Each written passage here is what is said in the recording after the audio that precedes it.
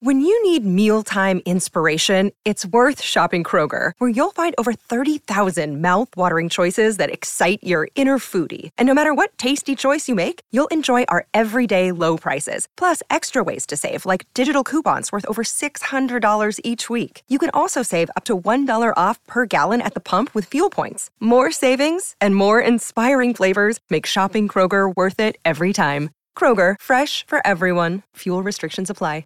Sitting with me right now is the host of The Other Side of Midnight. I talk about him all the time. He's one of the real talented guys left in New York City. There's a lot of hosts, not a lot of very talented hosts. He's one of them. My friend Frank Morano. Frank, good morning. How are you, pal? Good morning, Sid. It's great to be here, and it's great to see you and Pete. Thanks for having me. You're welcome. You a big Judas Priest guy? I like that song because the whole after midnight connotation of it. Oh, right. That's right. Yeah, rocking after midnight. So do you play that for your show? Once in a while, yeah. The first 3 hours we play Enter Sandman, right? And then the last hour it's I'm Not Tired Yet. Did you text Mariano Rivera and ask if that's okay? No, I got permission from Billy Wagner. Even better. Exactly. Now, why are you all dressed up? You look very handsome today. Well, Jennifer, who's kind enough to book guests, she said Steve Gutenberg is going to be here. Right. You can't be dressed all slovenly in your pajamas like you normally are. We have a reputation to maintain as a station, so I don't want to embarrass anyone. But why don't people dress like this every single day? Why, you're stylish. You're stylish. Is that what it is? Yeah. Okay. We're not. Why not just do it every day? My guys, they came in with the Tunnel to Towers, what was that, Radiothon. And Phil, for example, wore a turtleneck and a pair of slacks. Alec wore a sport jacket. They looked good. And now today they're back to looking like scumbags. Why? What is the... I guess that's the nature of radio, right? That's why you go into radio, especially in a behind-the-scenes role rather than TV. But a lot of other broadcasters have taken your approach. John Gambling, for instance, always... John A. Gambling, always dressed very to the nines. Classy Joe guy. Franklin always approached the microphone wearing a suit and tie. He loves Stripes matzah. And Dominic Carter always wears a tie, Dominic looks too. very, very nice, yes. Yeah. And Imus wore a cowboy hat. Well, why did he do that, Frank? What was it? You got me. You'd be the person I'd be asking that No, I to. have no idea. It was the silliest thing I've ever seen. Right. Dumbest. Here's what we'll do. Where is Lou Rufino? Because I get yelled at now for the clock. This is a new thing. So I have to break at like 48, break up the momentum from the guest, take like a 2-minute break, and then bring the guest back at like 51. To take them back to the top of the hour. But if it's not a network show and there are no affiliates depending upon you to break, why do you need to break at 48? You know, Frank asked a very interesting question, which I've been asking for months, but they claim it messes with the clock. I have no patience to argue. Well, what messes with the people listening is they're hearing an enjoyable conversation, all of a sudden to be interrupted and say, all right, see you later. I couldn't agree more. Bo Dietl complained about it yesterday. I'm not complaining. I want to be on record. Can you take us to break, Phil? You know how to do that? I guess he does. We're going to come back with the very talented and entertaining Frank Morano discussing a wide range of topics from Kathy Hochul's State of the State to my man Chang in Brooklyn to what's going to happen in that big council race in Brooklyn as well. More with Frank Morano right after this.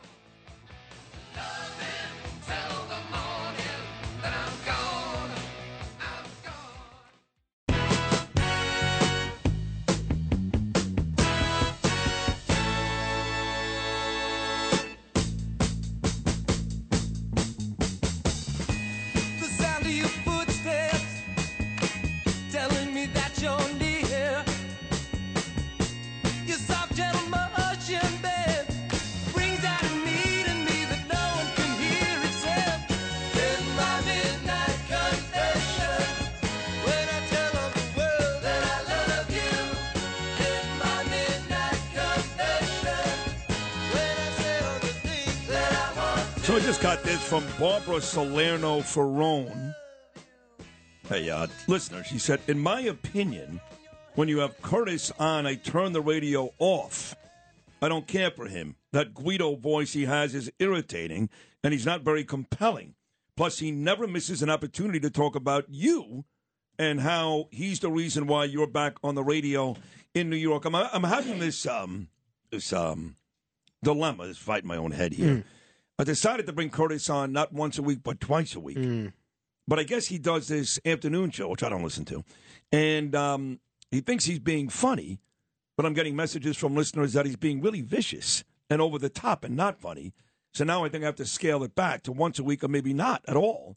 What do you think, though, Frank? I think you should. He also makes fun of you all the time. Oh, constantly. Yeah. But I don't mind. It's great promotion, and he does it sort of with very tongue-in-cheek. Honestly. No, but I always said that, too, but now I'm getting, like Bob Cornicelli, for example, he ran against Andrew Galvarino. Mm-hmm. He sent me a text the other day. He said, that was not tongue-in-cheek. That was flat-out nasty. When Curtis doesn't like someone, and I think you know this better than anybody, he really just doesn't talk about them. Now, also, you've got to feel... Are you nuts? He can't stand Mayor Eric Adams. Well, that's all he talks about is Adams all day. I'm talking about in terms of radio, right? Yeah. If you listen to if you want to know who Curtis doesn't like, listen to the people that he doesn't mention. No, I understand that. I know his shtick, but when it gets to the point where my phone is blowing up at 1 o'clock every afternoon, I don't want to deal with that. I don't need it. So you're making programming decisions based on who's deciding to text you at what time? Well, they wake me up in my nap. Right. Okay. I got to take a nap every day. As long as everybody knows the keys to the kingdom here and how guests are booked, right. I think that's the important thing. I got to blow him out. I have no choice. I think also a lot of the people, they take Curtis seriously when he shouldn't be taken seriously. 100% true. And I've told these people time and time again, it's all shtick. Right. And they come back and go, it may be shtick, but it's getting nasty. Mm-hmm. And I don't care. Again, I don't care.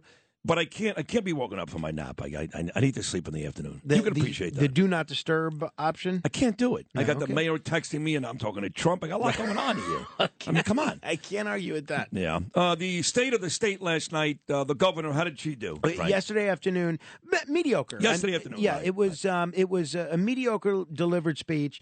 No real items of major consequence. No big projects. Nothing that's going to define her legacy. She did throw a nod, and I expected a little bit more of this given the results that we just saw in the gubernatorial race. She did make a little tip of the hat to bail reform. She said judges should be given some discretion. She said that bail reform should be revisited and tweaked. A little light on specifics. She did say she wants to hire more prosecutors, more state troopers, and invest heavily into mental health, all of which I think is good. But she tried to tweak bail reform last session, and the legislature rolled her. So why would she be able to do it this time, especially when she just gave them what they wanted in terms of going along with this massive pay raise? If she was serious about bail reform, she should have said, no, I'm not signing a pay raise until you pass bail reform. Couldn't agree more. Let's go to this Brooklyn City Council race. You know, Mike Ragusa was live in studio last Friday. Then I get a text from Inna Vernikov on Monday saying, hold on a second, Sid. I didn't say I'm endorsing Ari Kagan yet. There's a lot of really qualified Republicans yet to announce they're even going to run. My job is I want to get the best Republican in there. I'm not saying it's not Ragusa. All she said was, Sid, be patient. I know he's your friend, but be patient.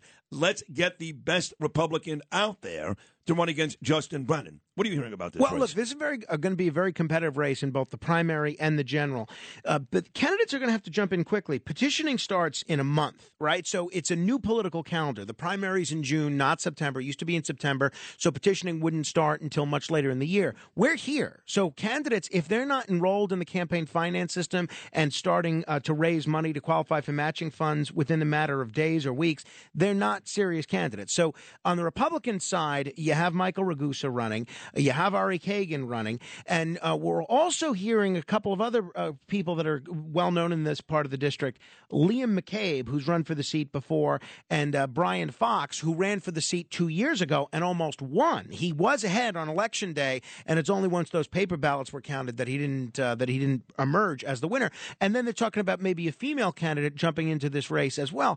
You got to keep in mind, under the new lines, though... This lady Ann I keep hearing about. Yeah, I don't know much about her, but under the new lines, whatever Republican emerges is going to be at a disadvantage in the general election. It's a very Democratic district now. The best chance that the Republicans have for a pickup in Brooklyn might be this new Asian Republican seat that they've created, and they're actually talking about maybe running Lester Chang for that seat next year. Well, it looks like Lester Chang, though, is going to survive. They screwed my good buddy Thomas Sullivan in Queens. They stole that from him. He won. He beat Stacey Pfeiffer Amato, but they stole that from him. But it does look like Lester Chang is going to survive in Brooklyn, yes? It does look that way. I mean, the state assembly would love to block him, but then they realized that a lot of their members, a lot of Democratic members of the majority, including Deborah Glick here in Manhattan, for instance, they don't actually live in the districts that they're claiming to represent. Right. So it became a situation, all right, how do we seat Assemblyman Michael Blake? How do we seat Deborah Glick? And yet that guy is the one person we're going to make residency an issue for? Come on, this has gone on for years in Albany. And if they were going to raise an issue, it should have been done at the time of petitioning. And I think everybody realizes that. You want great. He's going to have a problem Who's with this, Lester Chang, with the rent-controlled apartment, right? Yeah. Because that's something you're only supposed to take if it's your primary residence. Right. And it looks like maybe that might not have been an appropriate thing to take. But that's not a matter for the state assembly to decide. That's a matter for, I don't know, an ethics violation or a prosecutor to look into. Well, so we'll listen, see. Thank you for coming in this morning. Oh, you were here anyway. You did your own great show. Thank you. Well, thank you for staying. And you were great, and I love when you come on the show. People love when he comes on the show. See, all the feedback I get back when Frank Morano's on is great. And with Curtis, it's not so good. So let me preemptively say, Sid, I love you too. Thank you. I love you. Usually you won't say that. Frank's like, okay, see you next time. I told you what Ian Eagle once said. He said, yeah, love, I don't know. I'm fond of you, but I'm not going as far as love. So thank you for that. Frank Morano, thank folks. You. Every overnight here on WABC, he's a great radio host. He gets tremendous ratings on the 1-2 punch of Morano and Rosenberg. Mornings at WABC make it a great day for the rest of this cast. If you've had an accident, trust Gabo Law. Personal injury and medical malpractice attorneys with decades of experience who will provide the attention you deserve and deliver the best possible results in the shortest amount of time. Gabo Law has recovered millions for their clients and will be able to help you. But don't take our word for it. Read all of their 5-star reviews from former clients on Google, Avo, and Facebook. Call Gabo Law today at 800-560-0214 for a free consultation or email at info@gabolaw.com. Gabo Law, where winning is no accident.